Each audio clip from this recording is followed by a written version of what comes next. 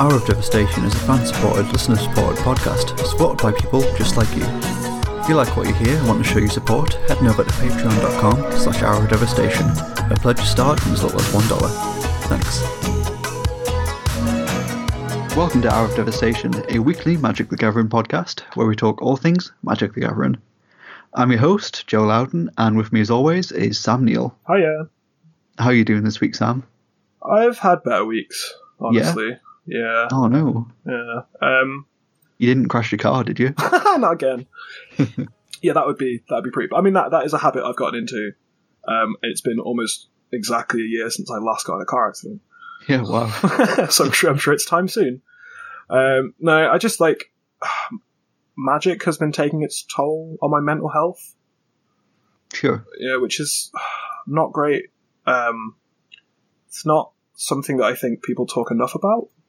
Yeah, agreed. I know we did do an episode on sort of magic burnout. It's quite a while ago now, but it's definitely a real thing. Yeah, absolutely. I mean, Magic was the thing that I got into to sort of escape from things, and I think that's the reason a lot of people get into Magic. It's like a thing that distracts you from stuff, right? Yeah. It's a thing to do while your life is falling apart. Which, that was certainly true for me at a certain point, but I think my relationship with Magic has become a lot more healthy. But, this last Friday at FNM, I had a bad time, and, Magic directly caused me to have a panic attack. Yeah. And that's not fun. That doesn't sound fun, no. No, I think I do want to, not today, but I think at some point I do really want to explore that kind of thing.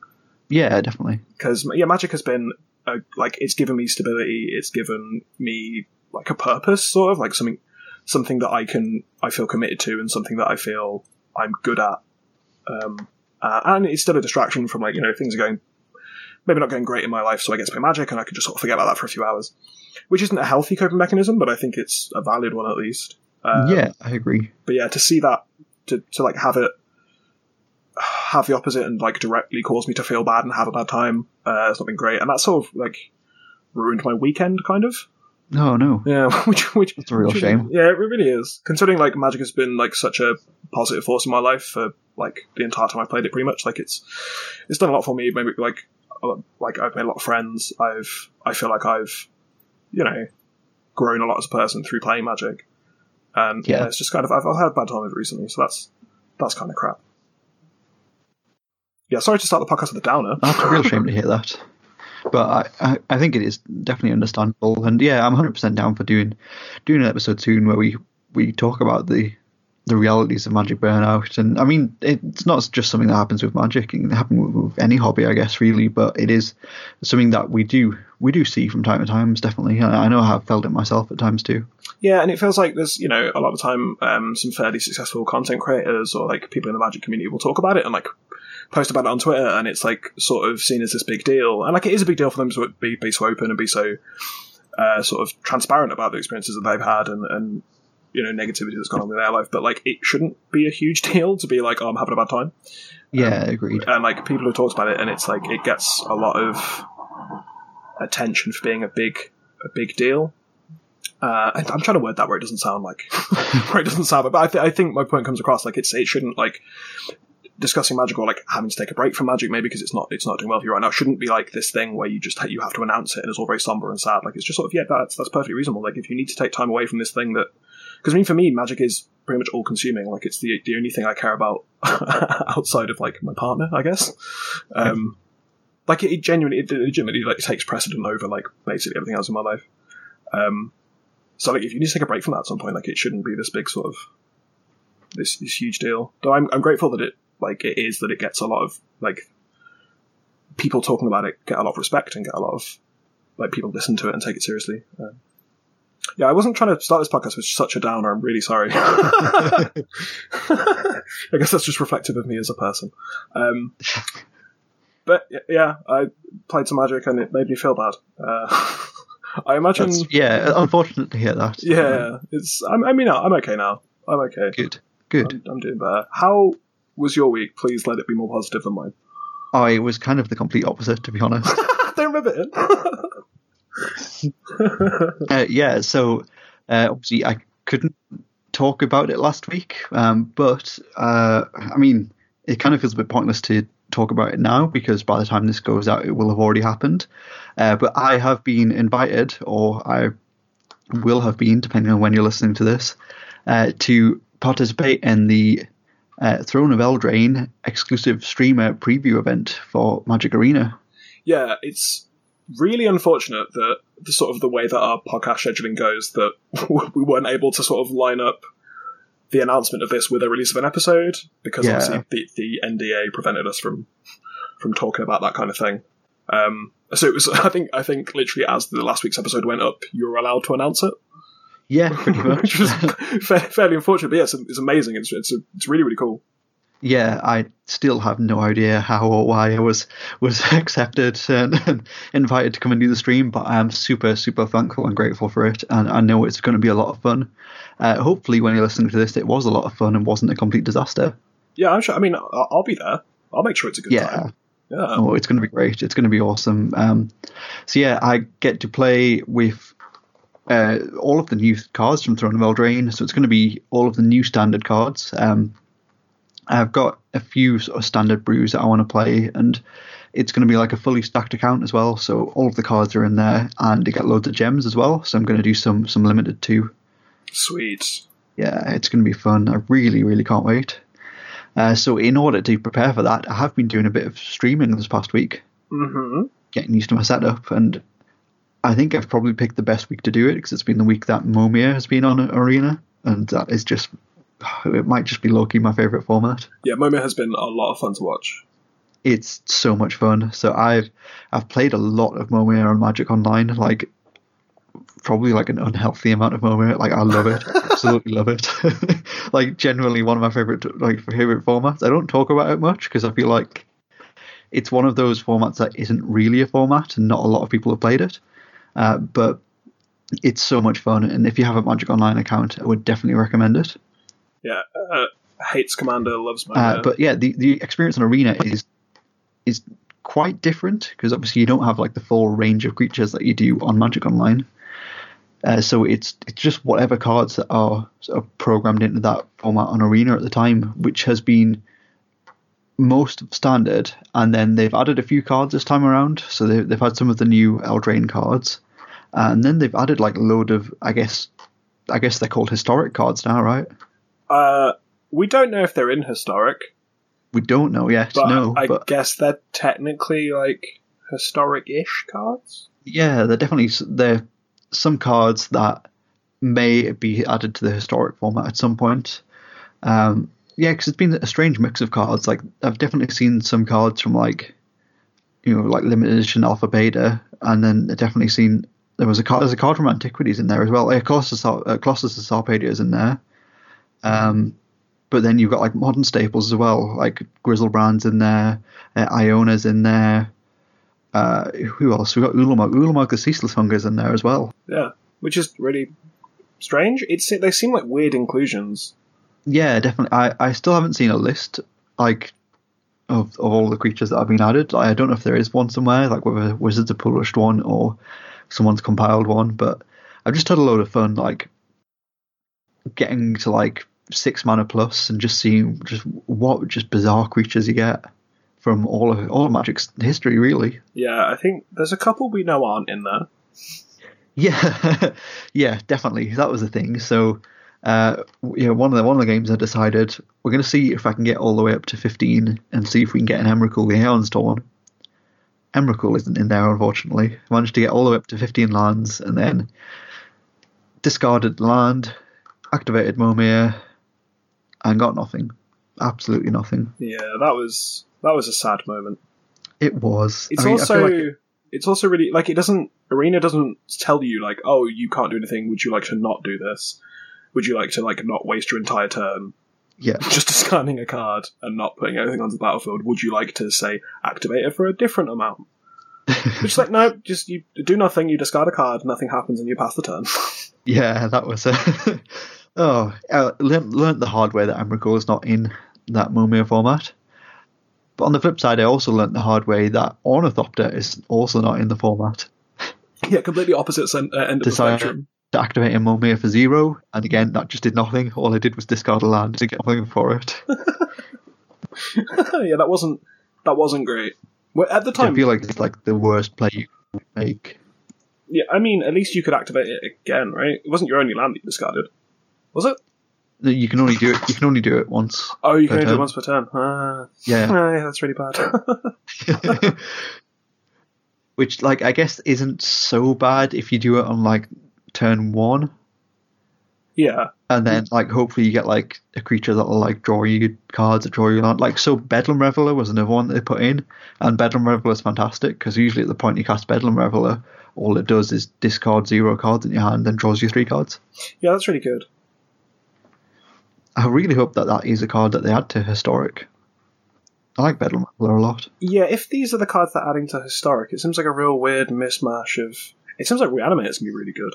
Yeah, so I don't think like 100% these cards are locked in, but these are definitely the kinds of cards that they will put on there. Like, they're obviously not going to be afraid to put Ulamog and Grizzlebrand in there, which is cool. It's cool to see. Yeah, it seems weird for them to have, like, programmed in Grizzlebrand, Iona, Blazing Archon, Ulamog. Yeah.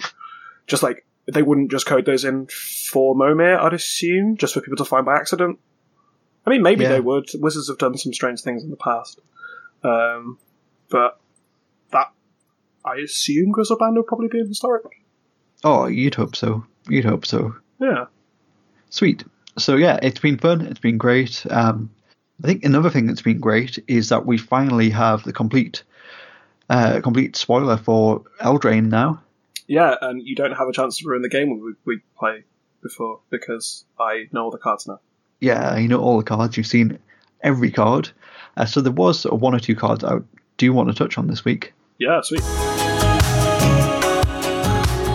Awesome. So first up, I'm going to go for Fabled Passage. What does Fabled Passage do? Fabled Passage is a land. You can tap it, sacrifice Fabled Passage, search your library for a basic land card, put it on the battlefield tapped, then shuffle your library. Then if you control 4 or more lands, untap that land. Strictly better Evolving Wilds? Fetch lands back in Standard. Yeah, so They said it would never happen. This thing, I think I said a couple of weeks ago, one of the problems with putting fetch lands in Standard was the fact that it shuffled all the time. Yeah. So maybe they wouldn't put fetch lands in Standard to avoid that kind of thing. It turns out I was wrong. Yeah, so I think famously Mark Rosewater posted on his blog that they didn't like the amount of time that it takes for people sort of constantly shuffling with the fetch lands, and it's been sort of, I guess, in sort of public knowledge that fetch lands are something which Wizards of the Coast don't really want to put in the Standard format again. But things can change. Like, they also said like they didn't want Elvish Mystic or Llanowar Elves back in Standard, and you know, we've spent the past year having Llanowar Elves in Standard. Yeah, it's very true. So I think that it's definitely a good sign for Zendikar, I think. It's worth noting that this land probably isn't that good. Possibly, yeah. In the fact that, like, there's been formats where there's been standard metagames where Evolving Wilds has been playable. Not like as the good fixing, but just like as a 2 of, just to get your colours or whatever. Yeah. I don't know. And it can't fetch dual lands or anything. And there are no dual lands to fetch, so it's just fetching basics. So I'm not sure how good it actually is.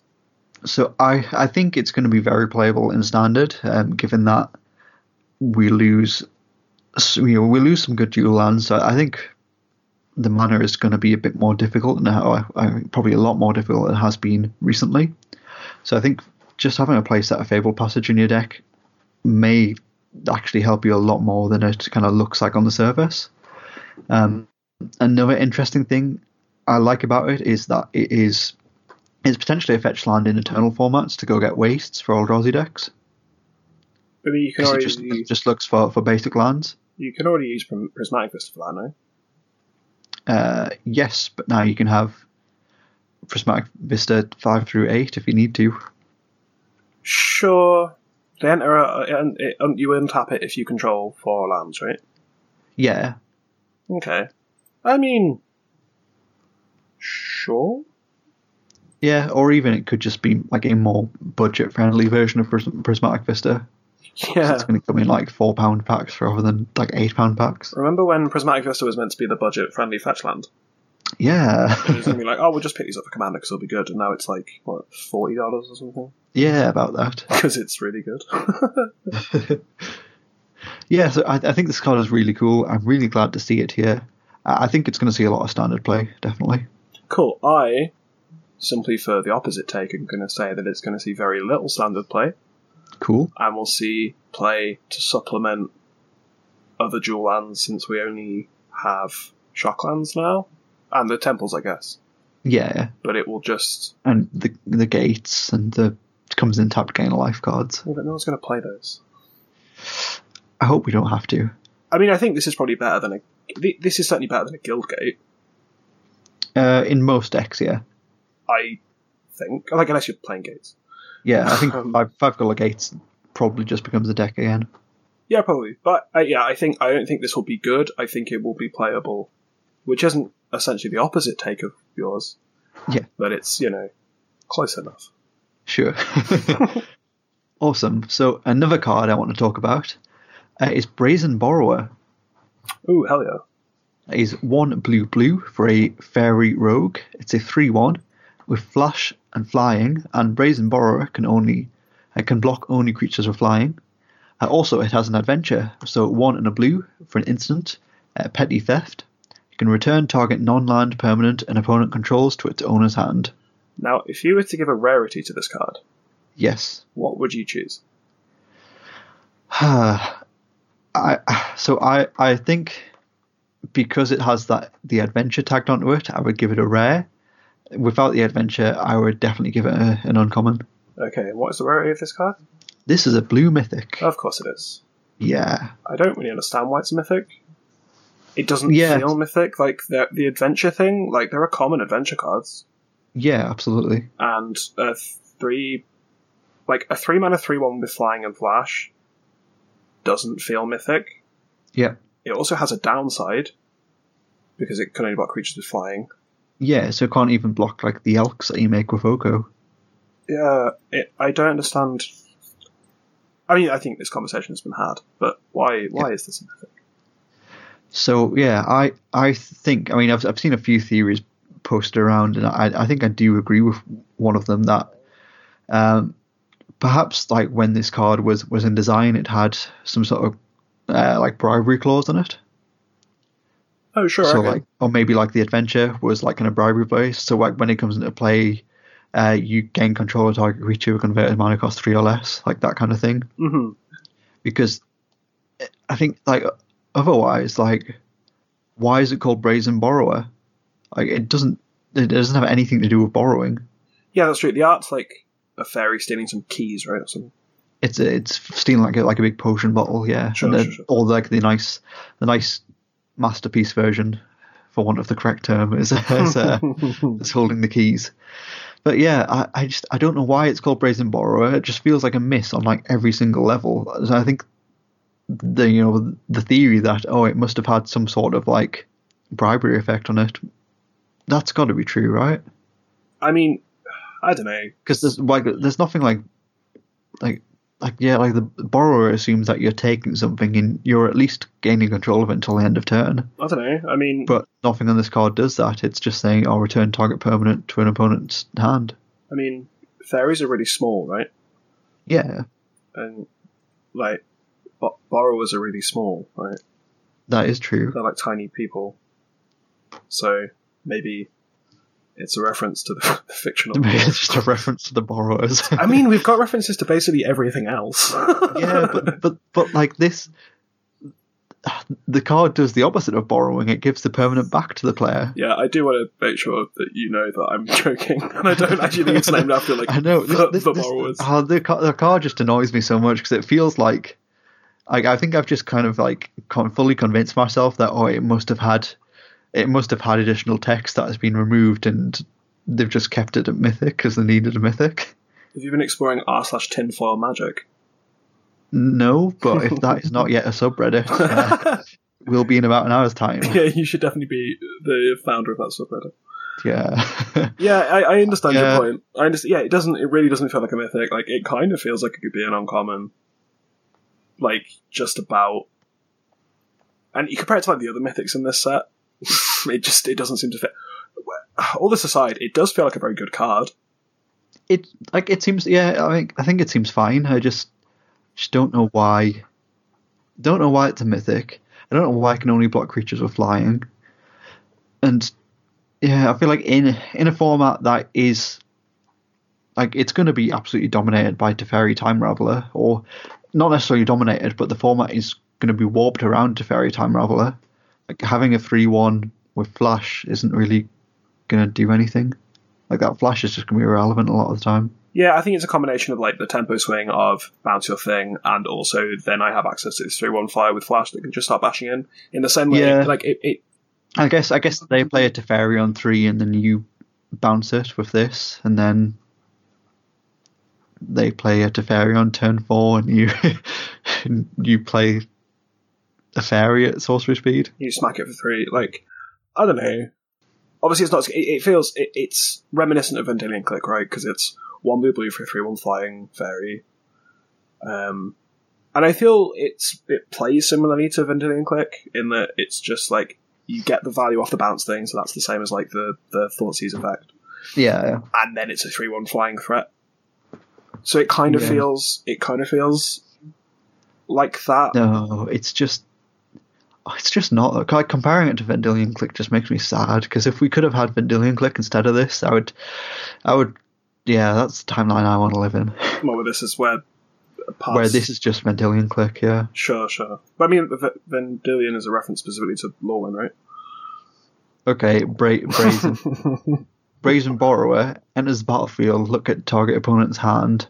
You may choose a card and exile that card. You may cast that card as long as Brazen Borrower is on the battlefield. Yeah, that sounds more like what it was like. Or like bounce target. And you make it opponent as well, so you can't have that awkward thing of like click and then your opponent reveals their hand and you go, no, click myself. Yeah, I think like in terms of like what the card text is, I think at some point it maybe said return target non-permanent to its owner's hand, you may cast that card, or like that's the adventure is, I don't know, not like a rock return. You can't cast it if it's returned to its owner's hand, right? Obviously.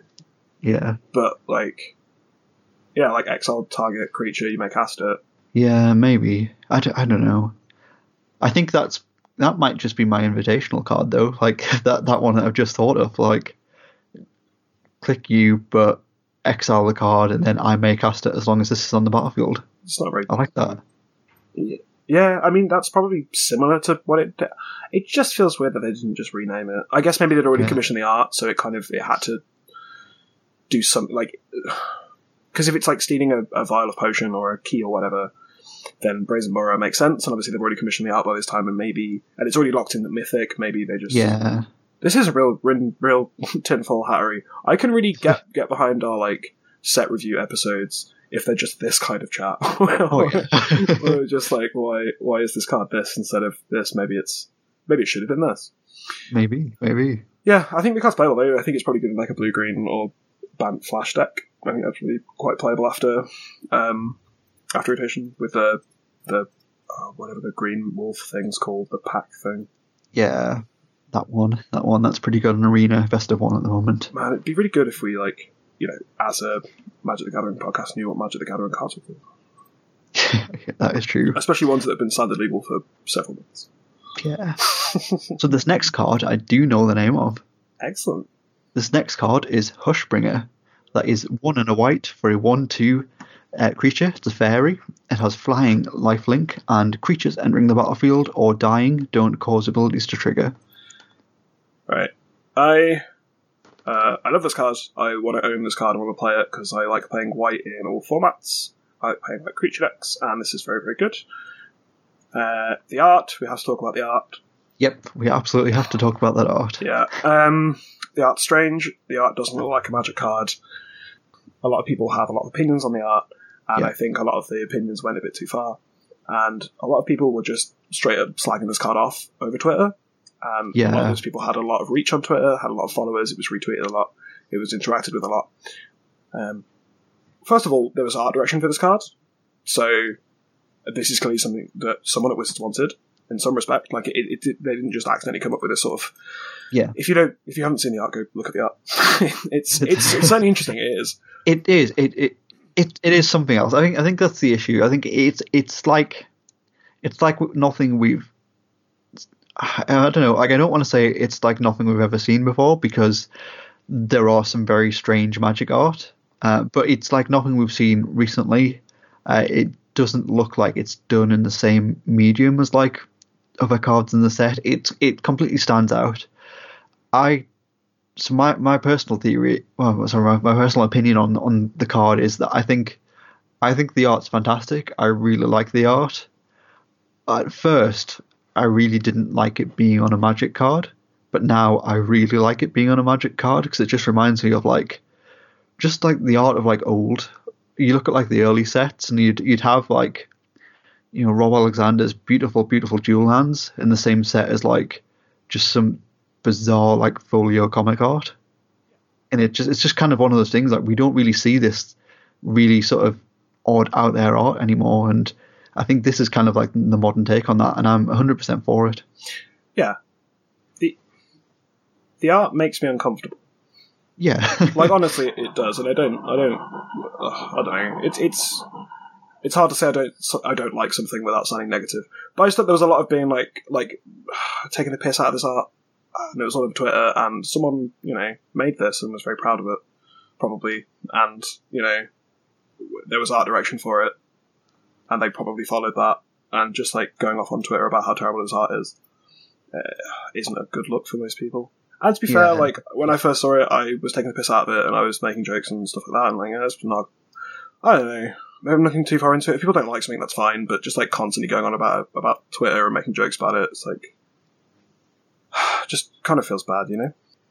Yeah, for sure, definitely. I think a lot of people had that sort of reaction because it is so different to what we're used to from a piece of art on a Magic card. But I've definitely spent a lot of time over the past week thinking about this card and the art of this card. And for me, it does feel very much like that kind of throwback to the past, where you would have a complete mishmash of art in a set for whatever reason. And yeah, I think I love it. I think I do. Yeah, it's I'm still not 100% sold on the weird halo of lips. Like, if that wasn't there, I think it would be like objectively better. But I don't know. It's certainly out there. Yeah, definitely. It's very well done. I think the fairy itself looks sweet. Yeah. Yeah, it's strange, but I just think the immediate tirade of this is horrible. Just like definitely, and I do. One thing I do think as well is that the conversation around the art has completely overshadowed the conversation about the card, and I think the card itself is absolutely fantastic and will be seeing a lot of standard play. Yeah, I think it's going to probably play in like Eternal formats as well. This is definitely Modern and Legacy playable. Yeah, I know some decks are playing stuff like Tocatli on the Guard. Yeah, and like Torpor-Orbish effects, but this also stops. I don't know, like, it stops death triggers. That's certainly important. Yeah. That's certainly a thing. This also it's a 2-1, right? It's a 1-2. 1-2, no. How's lifelink? That's something. Yeah, flying and lifelink, definitely something. Mm-hmm. I think very much the creatures dying don't cause abilities to trigger is going to be a big thing. Just like we're seeing some night decks that take advantage of like their creatures dying with like Judith, and it's this card's definitely going to be at the worst like a sideboard staple for standard. Yeah, absolutely. It's really sweet. Yeah, it's a shame that talk, like you said, has overshadowed how good this card is. I'm very excited to to play with this card. It's really good. Awesome. Yeah, so they were sort of like the couple of cards I wanted to highlight from the set that we've seen since we did an episode last week that I think are really cool. I mean, talking about Hushbringer specifically, why can't they just print Containment Priest? I honestly don't know. Like, maybe we'll see it in like Theros. I feel at some point like we need Containment Priest. Like it won't ever be that great in standard, and I don't know, it might not even be that good in modern anymore, but it would just be cool to have it in the modern format. It's just like they're willing to print these weird hate bear specific sideboard cards for which are like almost certainly designed for Eternal formats more than they are for standard. Yeah. So Containment Priest just seems like a good card to print. All right, it's not been expensive anymore since it was printed in UMA. So yeah, it's not necessarily expensive, but I think it is a good card, and it'd be nice to see it in modern. Yeah, definitely. Yeah, but I think maybe thematically, like you could probably understand why it's not in this set, but I think you could probably argue it for being in Theros. I think it'd be sweet in this set. You could have them like it drawing like a circle of protection, right? Yeah, I guess so. Cleric. Like a fairy ring. Yeah, exactly. Yeah. I guess Contemporary Priest isn't a fairy, but like something like a fairy ring, like a circle of protection around a certain part that like protects them from the wilds, Yeah. and from all that stuff. That would be cool. It would have been fine. Like for all the people saying that Stoneforge Mystic was going to be in the set. And the multitude of reasons why that was wrong. Like Containment Priest would definitely fit in this set, like flavorfully and just generally. I don't know. I'm not getting too hung up on Containment Priest. I don't even play that card. But it just seems like they're willing to print like white hay bear cards, and I don't think Containment Priest does much for standard. Yeah, agreed, definitely. Yeah, I mean, hopefully it'll be in Theros. Like, if I have to make a completely uncalled for baseless speculation, then yeah, sure, it'll be in Theros. There we go. It'll be one of the priests helping, or at least trying to contain the dead in the underworld as they escape. I mean, wasn't one of your baseless takes from a few weeks ago that it would be in... Not a few weeks ago, a few months ago, that it would be in Modern Horizons? Yeah, but cool. We all thought Force of Will was going to be in Modern Horizons. No, we didn't all think. You and I both thought, and literally no one else thought. Several other successful Magic content creators. Yes, yeah, including us. Yeah, yeah. This is why you've been invited to do the early access stream. Because I thought the Force of Will was going to be in Modern Horizons. Because of these excellent professional podcasting takes. Fantastic. Sweet. So yeah, Eldraine is looking absolutely fantastic. However, it's not all good news about Eldraine. It never is. It never is. We can never just be all sunshine and rainbows. Wait. It's looking a bit grim. Oh, nice. Thank you. That's grim with 2 M's, in case you're wondering. Thank you. Please carry on. So another thing that was announced last week was the Throne of Eldraine Deluxe Collection. That sure sounds like something I want to own. Yeah, it does, doesn't it? Right. So the Throne of Eldraine Deluxe Collection is a special premium Throne of Eldraine collection set.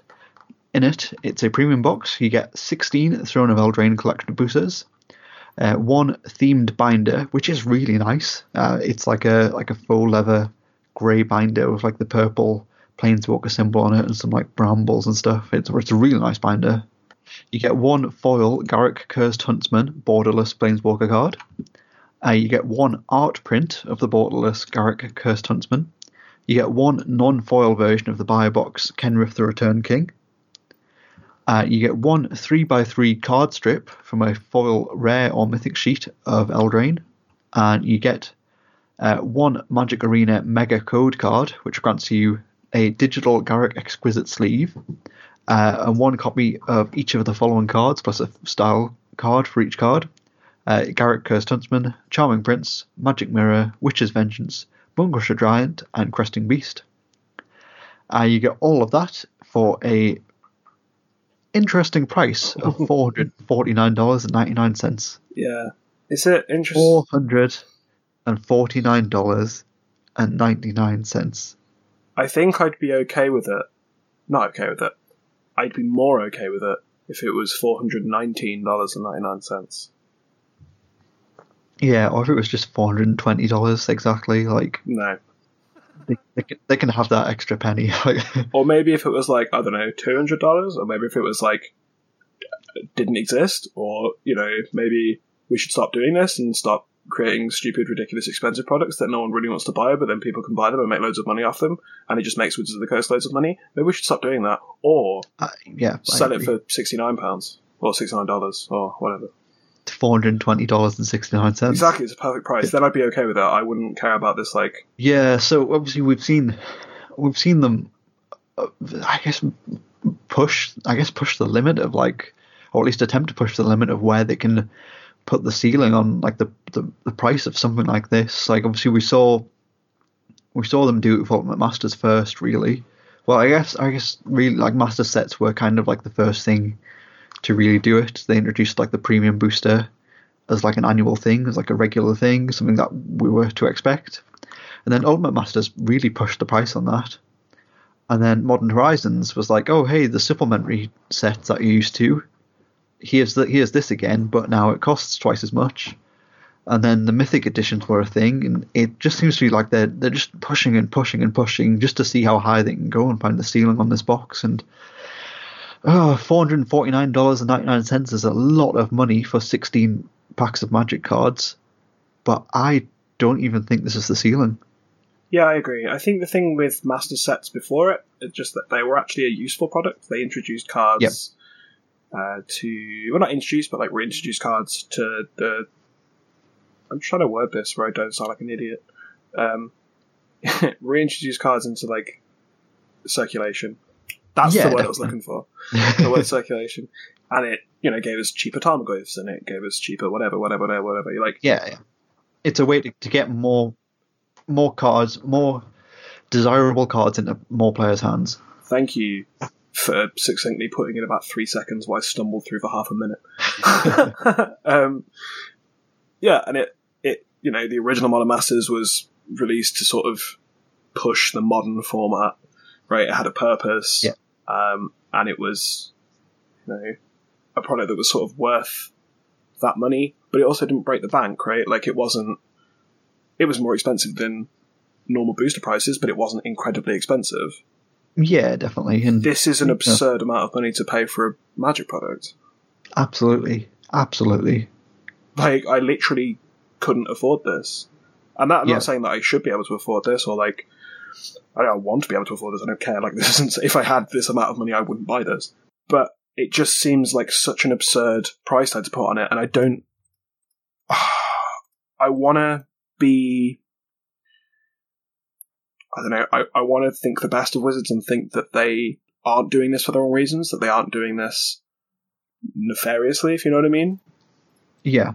But all the evidence points to the fact that this is just something they're doing to make a crap ton of money. Yeah, and I think I agree with you there. So obviously, like, they're a company and they want to make money to keep being a company. Like, that is a thing. That is a thing they're allowed to do. They make money. They still exist as a company. They still make Magic. That's good. That's great. That keeps us all in the game.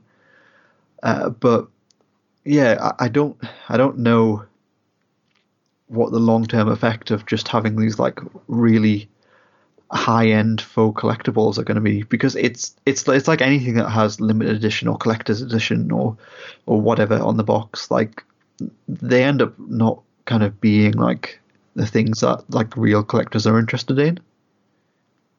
It's usually like they're printed far excessively, and they just don't have that, whatever that collectible, that secret collectible thing is that makes people kind of like go after these things. And yeah, I just think that price point is just far too much for most people. Yeah, I like that comparison to what makes things actually collectible.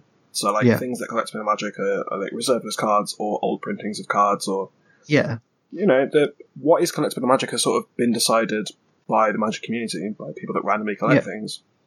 Like, some people want foil cards, some people want cards in a certain language, certain people want certain borders of cards or certain printings, and that... Yeah, it's like cool...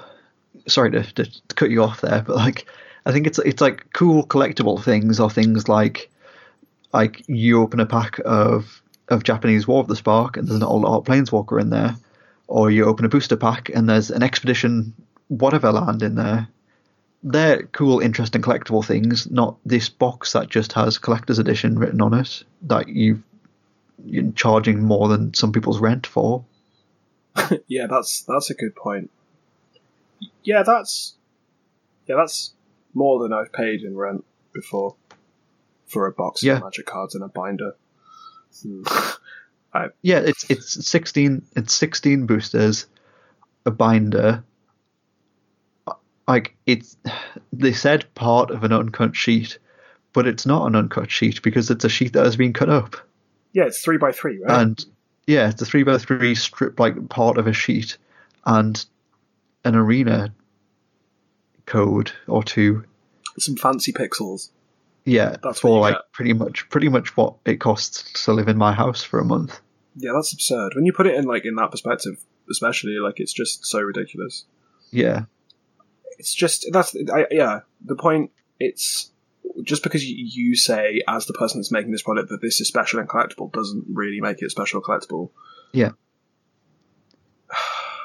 Yeah, like putting the expeditions in, because like with expeditions or with like Japanese World of Spark things, it was something that anyone could attain. Yeah. While just doing something they would normally do, like buy a booster pack, and buying a booster pack is an attainable amount of money to spend on a certain thing. yeah, But this, you're just straight up buying an expensive thing. It's like, okay, you've bought an expensive thing and it has value. Like that doesn't make it collectible. It just makes it a thing you spent a lot of money on, and it's. I mean, I'm sure these things are worth the money, right? I'm sure you probably would be, if you sold the individual things, you'd probably get about the same amount of money back. yeah. Like if you run the numbers on it, then like it's probably good if you want to buy this like purely just to make money from splitting it up and selling the individual pieces, then that is something you can definitely do. But again, that cuts out a large chunk of people that aren't going to be able to afford to do that because of that high buy-in price. Yeah, people can't afford to buy this. Like, who is this for? Who is this for? I think this is for their. I mean, I hate using the term, but it's I guess the common term is whales. It's the people who just it's a few people who will just spend a lot of money constantly on whatever the product is. So it's a very small demographic, but they know that demographic is going to buy literally whatever they put out at whatever price point they put it at. Yeah, I've also heard that Welsh people are big into collectible Magic product. Yeah, that was yeah, it's an industry term that I kind of despise, and I think it's pretty disgusting to have that. I mean, I don't think Magic do it, but certain video game companies definitely do it, where like they have like whales, quote unquote, or like their target audience, like they manipulate things in their games to make them addictive, to get to catch these whales, for want of a better term, to get these people pumping money into it continuously, and their games sort of survive solely just on the ludicrous amounts of money that these people feel like they have to pump into these games. And I don't think Magic is anywhere near that yet, but I think this slew of product after product at this higher, high-end collectible price points could be leading down a horrible path like that. I mean, I certainly feel like that's a facet of Magic anyway. I certainly feel that pressure just as a person that... I mean, I don't even directly contribute to Wizards of the Coast that much. Like, I almost exclusively buy things on the secondary market.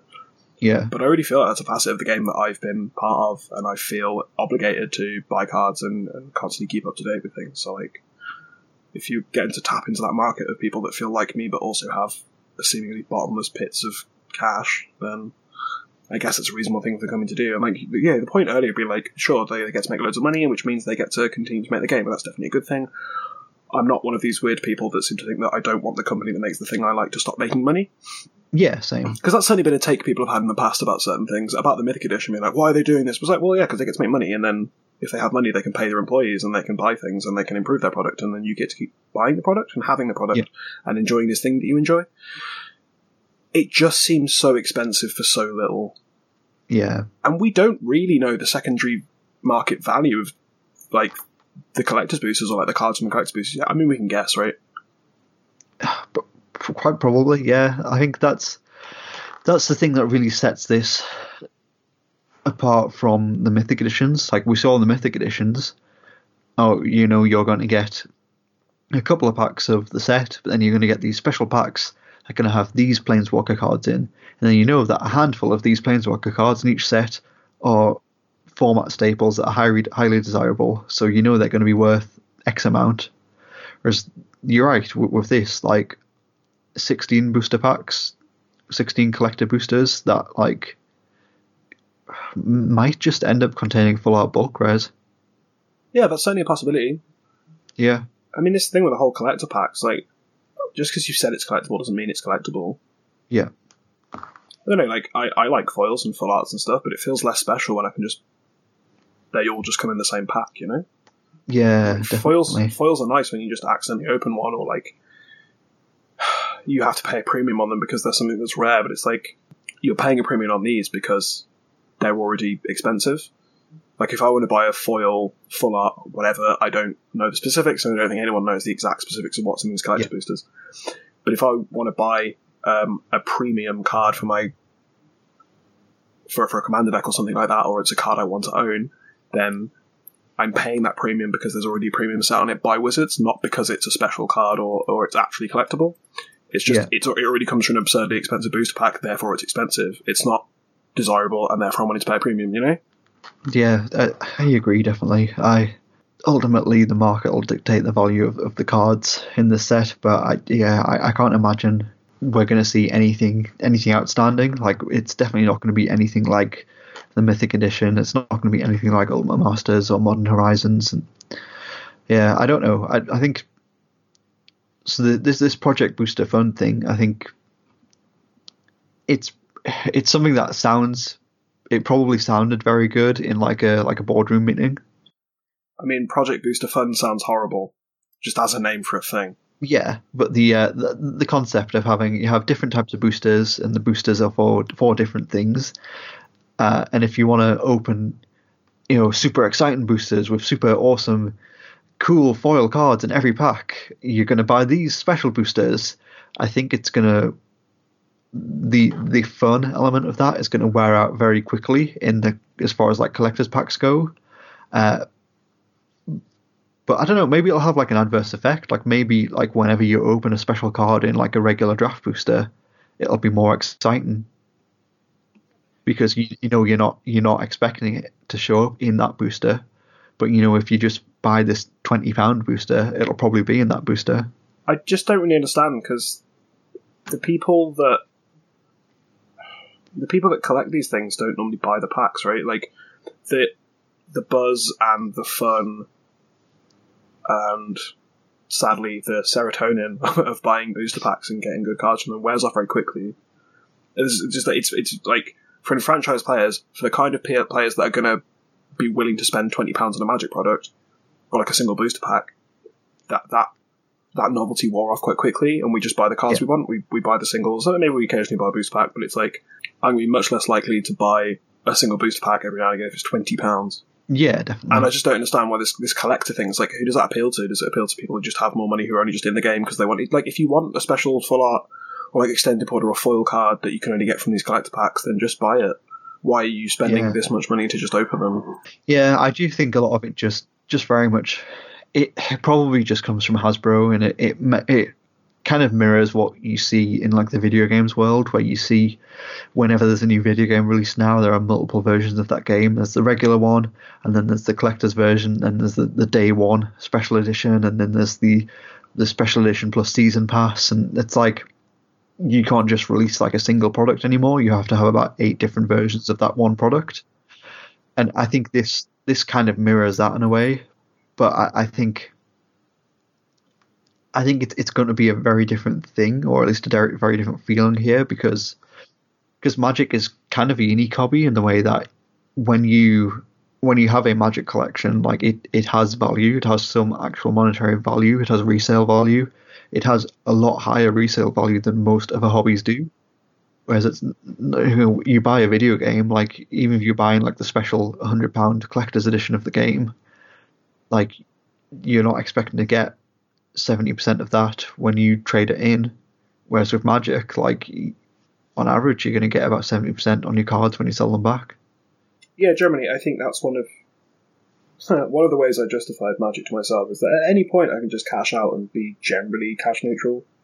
Yeah. Or like have a reasonable amount, but like I will have something to show for it, Absolutely. As opposed to something like Warhammer, where you essentially ruin the product. Unless you're really good. Yeah. Like, obviously, there's people making a living off painting Warhammer, but Yeah, or like anything, like video games, books, like films, whatever. Like, let's say you've pumped like thousands of pounds into like a DVD collection.